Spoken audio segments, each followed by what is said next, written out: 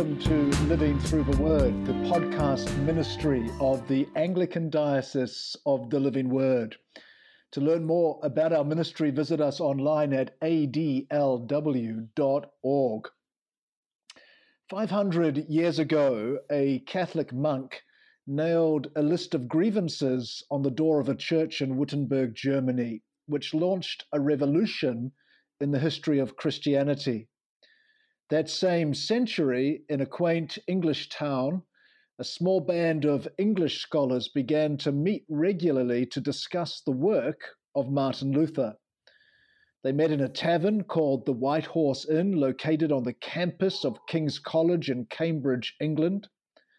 Amongst others, the names of those who regularly met were William Tyndale, Miles Coverdale, Nicholas Ridley, Hugh Latimer, Thomas Bilney, and Thomas Cranmer. The man responsible for bringing those men to the White Horse Inn discussions was Thomas Bilney, who was himself awakened to the Reformed gospel message after reading these words from Paul to Timothy. The saying is trustworthy and deserving of full acceptance that Christ Jesus came into the world to save sinners. Bilney quickly came to see that it is Jesus Christ who saves and not the church. He said, "My vigils, my fasts, my pilgrimages, my purchases of masses and indulgences were destroying instead of saving me." Martin Luther's accidental revolution rippled across the English Channel, and the Reformation of the English Church was underway.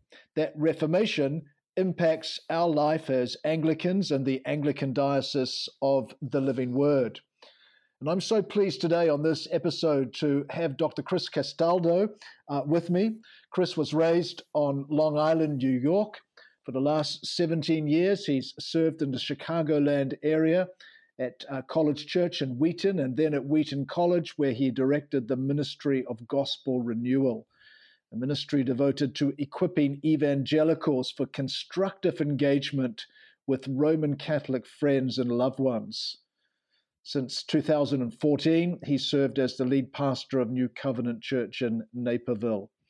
Chris has authored and contributed to several books, including The Unfinished Reformation, What Unites and Divides Catholics and Protestants After 500 Years, Talking with Catholics About the Gospel, A Guide for Evangelicals' Journey of Faith, Evangelicalism, Eastern Orthodoxy, Catholicism, and Anglicanism, and Holy Ground, Walking with Jesus as a Former Roman Catholic. Dr. Castaldo, it's just great to have you with us. Thanks for joining us today. The pleasure is all mine, Bishop Julian. Well, thank you. Take us on your journey a little bit, if you would, first of all. How did you end up in the place of writing about these things, and what's your own journey? Right. So I was born and raised on Long Island, New York. And there I had a very constructive experience in the Catholic Church. Monsignor Tom was a fine, loving pastor, taught us to love God and to obey the tradition. But for all of the benefits of that experience, I never quite understood why Jesus came and what it meant for me. That is to say, I didn't understand the gospel.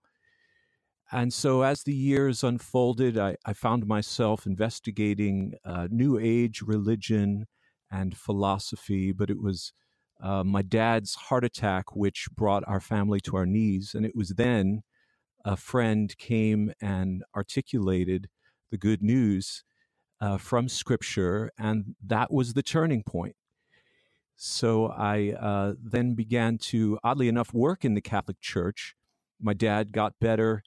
At the time I was working for him, I was living at home. I needed a break from mom and dad. So in my early 20s, I worked as a professional fundraiser for a Catholic firm. And that's when I acquired an interest in this subject, because I was working in the office of the bishop among priests and nuns, delightful people. And I was a newly minted evangelical trying to understand where the lines of commonality and difference fell. And that's what led me into the eventually the writing of Holy Ground. Well, that's a fascinating story. Thank you for sharing it with us and for taking us into your world a little bit. Well, you talk about working in the Roman Catholic Church as a new evangelical. Was I mean, that seems to me, was it a complex period of time? Well, it was in that I was convinced of this new gospel-centered faith. For me, there was the struggle as a Roman Catholic with this question of how can I find a gracious God? It was Luther's question. We had a deacon who led our youth group, Sal, and he would tell stories of Padre Pio and Ignatius Loyola and other men and women who were faithful in heroic ways. And I looked in the mirror and I thought, there's no way I will ever rise to that level. So, I had an understanding of God that highlighted my inadequacy. And I sort of envisioned him with his arms folded and his toe tapping, waiting for me to get my act together. And it wasn't until this Protestant friend explained that that's precisely why Jesus came, to do for us what we could never do for ourselves, that the lights finally came on. And so when I was working in the Catholic Church, I was very much convinced of this foundation of faith. And yet I had these friends who were Jesuit priests and very devout and very kind and very bright. And so it motivated me to read and think and understand better how our traditions compare and contrast. So you're a person that was a Roman Catholic, comes from a convinced Roman Catholic background. Then you describe yourself now, I believe, as an evangelical. Is that fair to say? Yes. And so you're one that's made that journey to evangelical Christianity. There are others, and we might get to talk about this in a moment, who have made the journey in reverse, who have been evangelical Christians, who have moved, converted, been received into the Church of Rome. Recently, in fact, one of the bishops of the Anglican Church made that journey. We might pick that up in just a moment, because there are people, if we can use this phrase, who are swimming the Tiber both ways. Yeah. And I'd love to hear you talk about that. My producer, the Reverend Mark Steele, and I reached out to some of the clergy in our diocese, in the Anglican Diocese of the Living Word, and we said that we were going to be talking with you. And some of them have submitted us some things they would like me to ask you. So some of these are my questions. Some of them come from the clergy of our diocese. Firstly, I understand you just completed a project at the Davenant Institute with Brad Littlejohn called "Why Protestants Convert." What do you think Protestants are drawn to when they convert to Rome, and how do you, as an historian and pastor, encourage them to reconsider before they make that journey? Yeah, so this was a series of blog posts that Brad and I did together, and it was motivated by this observation you have made concerning the movement toward Rome. And so as Brad and I discussed the challenges and opportunities, we realized that conversion is not a purely intellectual decision. It really starts in one's soul. There's no such thing as a view from nowhere. And so we're working out of our own experiences of faith. And as we do that, we came to recognize a number of motivating factors, some of which are psychological, others are theological, and then still others, you might say, are sociological. And so we went about identifying each of them and reflecting on it in precisely the way you just described. Why would an individual be driven toward Rome according to these factors? And how might an evangelical Protestant use the resources of Scripture to respond to those concerns? And So if we were to look at, say, the theological, one of them that we talked about was the need to be in touch with history. So I've personally done some work on John Henry Newman and his Mm. conversion. And this was a big issue for him, of course. He looked at the church over the centuries, and then he looked at his brother Francis, his younger brother, who at the time was working beside John Nelson Darby, laying the groundwork for the Plymouth Brethren. And John Henry Newman became deeply concerned about what he saw as a subjective faith, a biblicism that was removed from the history of Christian thought. The way I describe it is in terms of the ditch theory. I've suggested that this is the common understanding of church history among most evangelicals. And it simply goes like this. You have apostolic faith in those early decades in its most pristine form. Things develop well until Constantine comes on the scene in the early 4th century, at which time then apostolic faith descends into the ditch. And there it remains for so many centuries, right through the medieval period, until 1517, when Luther nailed his 95 Theses, at which point apostolic faith was restored, at least most of the way. And there it remained until the founding of my particular church or denomination, at which point there was the full return to apostolic Christianity. Now, of course, that's a horrible reduction and caricature, but it seems to me that's the premise on which most popular conceptions of church history are built. Yes. You referenced Newman. Was it Newman's claim to be deep in history is to cease to be a Protestant? That's sometimes cited by some who have been in the evangelical church who have converted to Rome. Is that convincing? Is it a convincing argument in favor of Roman Catholicism, or is it misleading? Well, Newman at the time was working on the 4th century church. He had concluded his Arians of the 4th century. That particular statement comes out of his Development of Doctrine volume in the 1540s. And so he is immersed in the thought world of the early church, of its sacramental theology. And over and against that, he's seeing the free church movement of his day, which he regarded as highly individualized and subjective and out of touch with any historical moorings. And he makes that statement as an exhortation for Protestants to wake up and realize their historical roots. And within just a few years, of course, he himself would cross the Tiber. A lot of it comes down to the sort of history in which one immerses himself. And I would suggest that in addition to looking at the 4th century, we should go back further to Calvary. We should go back to Sinai. We should go back to the plain of Shinar. That is to say, we need to look at redemptive history and see what emerges.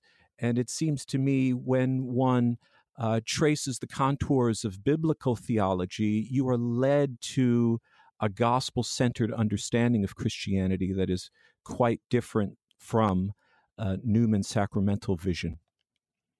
Yes, that's helpful. It's helpful to me as I wrestle these things through and hear you speak. So am I right in suggesting that you are saying yes, certainly, the history of the church, Christian history, has something deep and significant and valuable to offer us already on this podcast. We've talked about significant portions of Christian history, and yet an embracing of biblical history and a grasping of the biblical narrative must undergird our engagement with the history of the Christian church.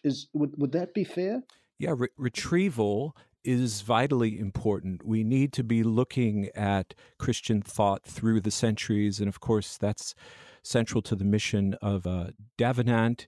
There's a volume out by Gavin Ortlund recently on retrieval that's quite helpful in this regard. And so, yes, let's open our eyes widely and recognize how God has spoken through the church, not with supreme authority, but in ways that are vitally important for us to understand. But all of that must, of course, be measured against the supreme authority of Scripture, the great narrative of redemption that unfolds through the canon. Okay, here's a question that's come to us from one of our clergy who writes, one of the most often cited passages by Protestants leaving for Rome is James 2, where the apostle writes, "We are not justified by faith alone." How do we engage with our friends and families when this argument is used in conversation? Right. This is an example, I think, of where the Old Testament background is so important. So, reading James, we see him going back to Abraham, and particularly chapter 22, where the patriarch is led to bring his son up Mount Moriah and offer him as a sacrifice. And against that background, we understand James to be saying that the manifestation of faith, the tangible works that we perform, have the effect of justification in the sense that they are validating that which God has done in our souls. And so the reformers were quite emphatic in distinguishing between the ground by which one is accepted by God or justified, the cause, the reason for divine favor, as opposed to justification broadly conceived. So if we were to read Martin Bucer or Peter Martyr Vermigli or Oecolampadius, their articulation of justification is a little different from Calvin at that point, in that they'll use justification language to talk about the way in which we experience righteousness, but they're emphatic when it comes to our standing before God, our status as children of God. It is owing entirely to the benefits of Christ that are attributed to us, that are imputed to us, and not the virtue that we manifest in the way that we live. Yes, that's helpful, isn't it? It's somewhat confusing, though, when we think alongside of some of the more recent statements out of the Church of Rome. For example, the Lutheran Catholic statement on justification, Benedict XVI's statement that Luther's doctrine is admissible so long as charity is retained. That leads some people to ask, why should we remain separated from Rome if that is indeed the case? Well, you're quite right. The Joint Declaration on the Doctrine of Justification uses the language of sola fide, faith alone, in its annex, and the annex is authoritative in the same way as the rest of the document. So what does the Roman Catholic Church mean in that context? Well, it is affirming that one cannot obtain divine favor on the basis of what they do alone, apart from grace. That we are always desperate for God's mercy and His grace, and that our favor does not emerge from one's own volition. Faith is central. But the Roman Catholic Church is at the same time insistent that faith exists in a sacramental framework that involves the meritorious development of favor before God. And that therein lies the difference with historic Protestantism. We would assert that faith is the means, is the sole instrument by which we lay hold of God's favor and His forgiveness. And there's nothing that we bring to the table in terms of merit that could ever warrant such favor. Yes, I'm reflecting in my mind as I hear you so articulately speak those great words of the hymn, "Nothing in my hands I bring, Right. simply to your cross I cling." Except, if I might add, not that there's an exception to that, But when I share that with Roman Catholics, when I share that with those who have been evangelical Christians who have converted to Rome, they will say to me, "But we have not been taught, and nor does the Church of Rome teach, that meritorious works are required with regards to justification." Um, how do you respond? Well, that is entirely true with regard to initial justification. Um, but when we consider how an individual grows in his or her faith and realizes full and final acceptance, then uh, the Council of Trent and the Catechism of the Catholic Church is quite clear that in the Augustinian tradition, one does indeed merit divine favor, that there is the cultivation of virtue in one's soul that is lived out in a life of virtue, of good works. And on the last day, God will analyze an individual soul to find that righteousness, that is, to recognize sanctifying grace within the believer. And on that basis of inner righteousness, that habit of holiness, God will fully and finally pronounce an individual to be justified. That's a very different understanding of justification from the historic Protestant view. I'm thrilled to be talking to Dr. Chris Castaldo, who's written numerous works on these topics. I encourage you to read them. We'll put references to them in the show notes of this podcast. One of your books, Chris, that I read, The Unfinished Reformation, does speak in very generous terms about what Protestants and Roman Catholics share in common. And I was deeply moved as I read that work about how much we do, in fact, have in common, and the generous way you speak of the Church of Rome. However, as you have just said, it is a matter of faith in Christ alone. But you do speak, and I think still speak in very positive ways about the biblical foundation of the Church of Rome and what we share in common with the Church of Rome. Is that correct? I do. I think very often we speak about the Roman Catholic Church and our differences of belief as though it were a zero-sum game. That is to say, to be faithful to the gospel means that I must be anti-Catholic. And it seems to me that, firstly, that falls short of our calling to emulate the character of Christ. When we read the New Testament, we have this picture of Jesus coming full of grace and truth.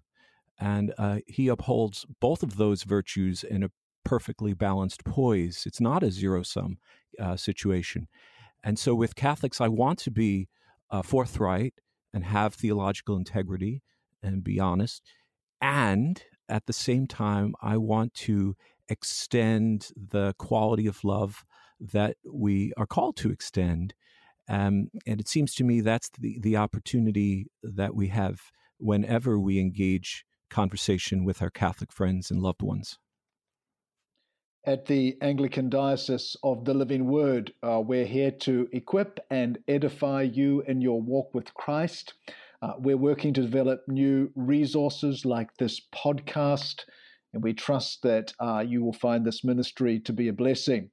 To find more about the ongoing ministry of the diocese, including details of our upcoming 2020 missions conference and synod, visit us online at adlw.org. And always share this podcast with your friends and subscribe on the podcast player of your choice.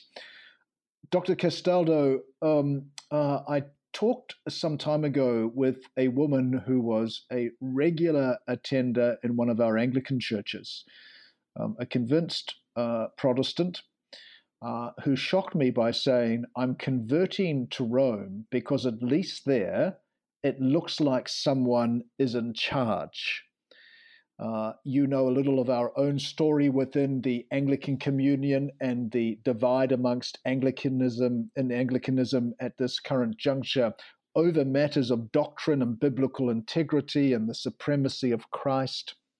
Many converts to Roman Catholicism from Protestantism are drawn by the notion that the Roman Catholic magisterium is an effective safeguard for truth, and that Protestants lack such a safeguard.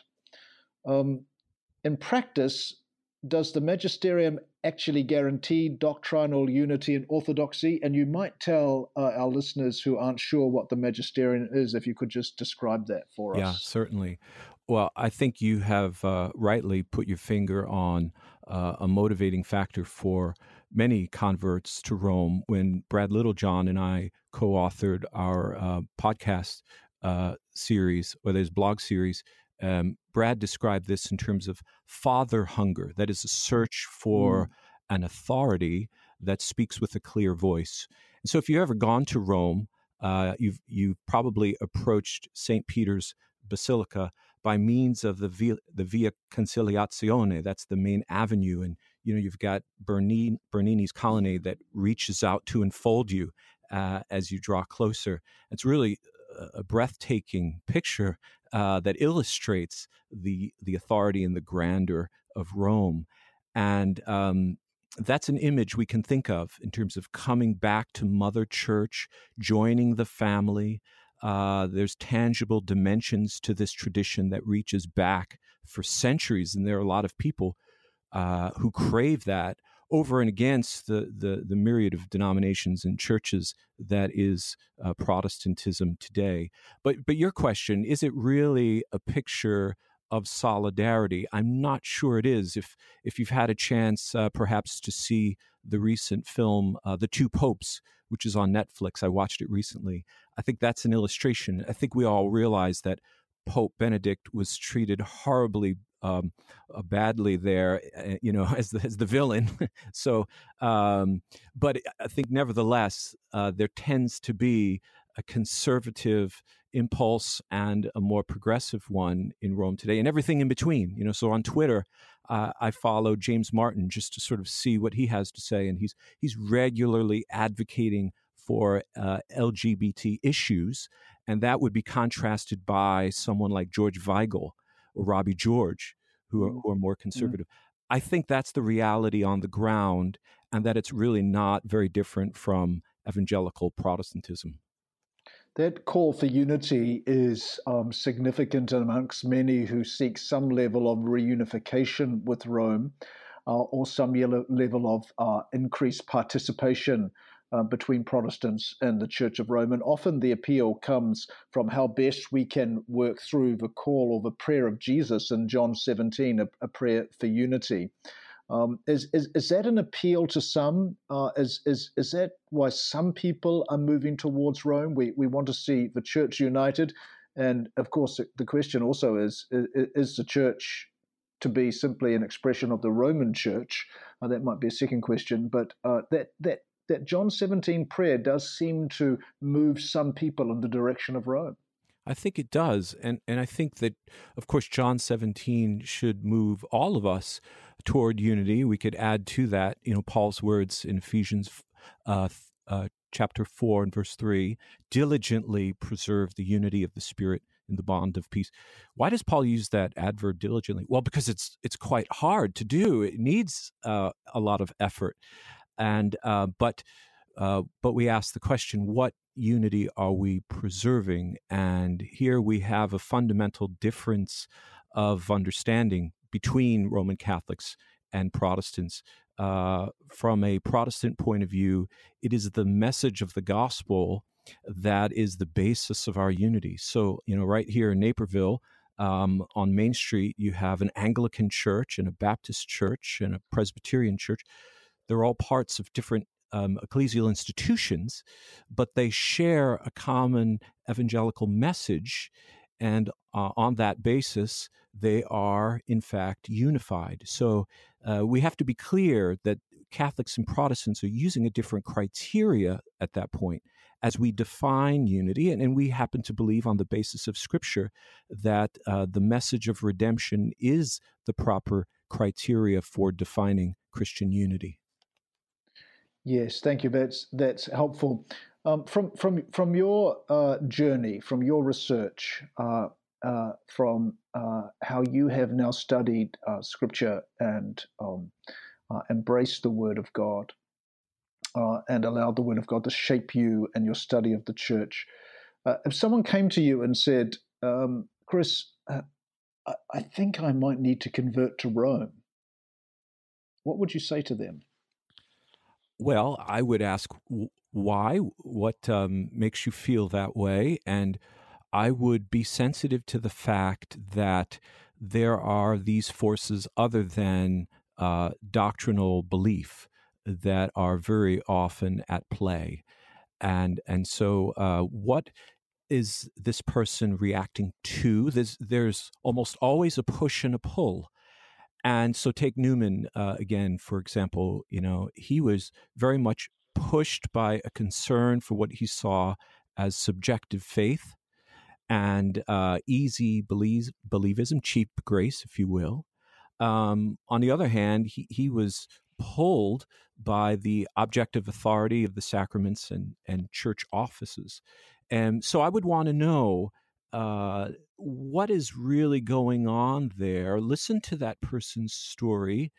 And I'm going to be careful to not engage apologetically straight away, but be a pastor, and all of us can be pastoral by listening and being empathetic and helping that person, here's the point, see the opportunity he or she has to learn and grow in an unhurried way, to enjoy a process of discovery and not feel as though they must make a firm decision right now. And that's one thing I discovered when I read one of your books, Dr. Castaldo, was the commitment to relationship, the commitment to time, the commitment to building trust in order to share faith and doctrine with someone who's either in the Church of Rome or is exploring Rome. Yes, that's right. Newman has a beautiful way of expressing this from his coat of arms. Cor ad cor loquitur, heart speaks to heart. And that is a wonderfully biblical notion. Our God, the triune God who exists in this eternal relationship, Father, Son, Holy Spirit, draws us in to that fellowship of love. And one way to understand our calling is as men and women who are extending that fellowship to others. And that's what we do in each and every conversation. That's rather different than some of the language that we hear out of some circles of Protestantism, even some of the language we heard out of or read out of our English reformers with regards to the Church of Rome and the descriptions that have been used to describe the Church of Rome. Does that damage our ability to witness to Christ and Christ alone? I think it does. So, when you read the polemics of the 16th century, you realize quickly there's a serrated edge there. And but they were living and speaking in a very different time and place. Religion and national destiny went hand in hand, and they didn't have the sort of pluralism that we enjoy today that allows one to have the conversation.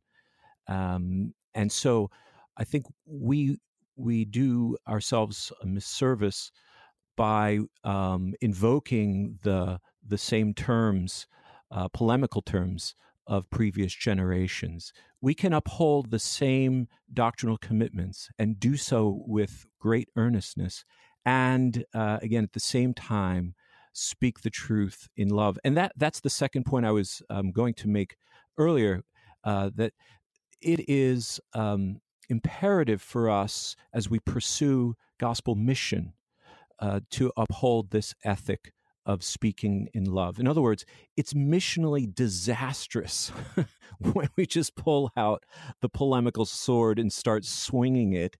We very quickly undermine our calling to be men and women who embody the good news of Christ. And yet, as you know, it can be heartbreaking for a parent or a loved one who has nurtured a child in the Reformed evangelical community and watched them convert to Rome and to be received into the Church of Rome. And in those times, often things are said that are not helpful, and relationships are broken and damaged. And yet you urge grace and love in those conversations rightly. And that's something that I learned reading your material. I do want to ask you, if we've got time to do so, even though we are to have these conversations with a generous love, there is a difference between what Protestants and Catholics believe with regards to salvation, and you write considerable chapters of this in many of your works. But could you do your best to describe that difference to us? Yeah, I will, and I'll do it with a little story. When I first came to Christ, I went to Christmas dinner, and I was anticipating questions from my Italian Catholic family as to why I was now a Protestant, and no one said a word. I was surprised until the very end of the evening. I was literally putting on my coat to leave when Aunt Marie called out across the room, saying, "Christopher, I understand you're no longer a Catholic. What happened?" And at once, all eyes were on me, and I had about 10 seconds in which to give an answer for the hope within. And it was one of those moments where the Lord gave me the words that I needed, I believe, because what I said was, "Aunt Marie, I used to define my relationship with God, my salvation, in terms of D-O, what I had to do in order to merit God's favor. But now I understand that Christian salvation is spelled D-O-N-E. That is what Jesus has already done on our behalf when he died on the cross and was raised from the dead. And that is the basis of my relationship with God. It seems to me when you boil it all down, that's the fundamental difference. Yeah, that's what a fascinating story, and I'm so very grateful for you sharing that with us, because it is the truth of the gospel, and it is the beautiful simplicity of the gospel, that which Christ has done once for all for the sins of the whole world. Thank you for sharing that. One final question, if I might ask. We've got many pastors in the diocese who are wrestling with members of their congregations that are, for whatever reason, exploring the Church of Rome. We've got others who have come out of the Church of Rome who have barriers to any participation or engagement with the Church of Rome. How best would you suggest that we pray both for those who are exploring the doctrine of the Church of Rome and those who have been so negatively affected for one reason or another and are hesitant for any relationship with Roman Catholic brothers and sisters? Yeah. I think we need to be attentive to the arguments for apostolic faith on both sides. So let's not stick our head in the sand. Let's not be afraid of arguments. Let's have the courage to listen attentively. But let's not allow ourselves to get hung up on the flaws of a particular denomination or tradition, because it seems to me that's often what motivates persons in one direction or another. We look at the failures of the church and we let that guide us as opposed to hearing what God has to say from his word. Instead, let's lift our eyes above the horizon to the person of Jesus, and let's resolve to have Christ at the center, knowing him, making him known. That's a simple statement. It's far more complex than just that, but it seems that we must have that guiding principle in place if we are going to move in the proper gospel-centered direction. Keeping our eyes firmly fixed on him, Christ who loved us and gave his life for us. My guest has been Dr. Chris Castaldo. Dr. Castaldo, thank you so much for sharing with us. It's been an incredible privilege to talk with you. Your own writing has deeply impacted me. I'm grateful for your ministry, and it's been a joy having you on the podcast today. Great to be with you, Bishop Julian. Thank you. Author of The Unfinished Reformation, What Unites and Divides Catholics and Protestants After 500 Years, and numerous other works. I encourage you to read these pieces from Dr. Chris Castaldo. I'm Bishop Julian Dobbs, and this has been Living Through the Word. I commend you to God and to the word of his grace.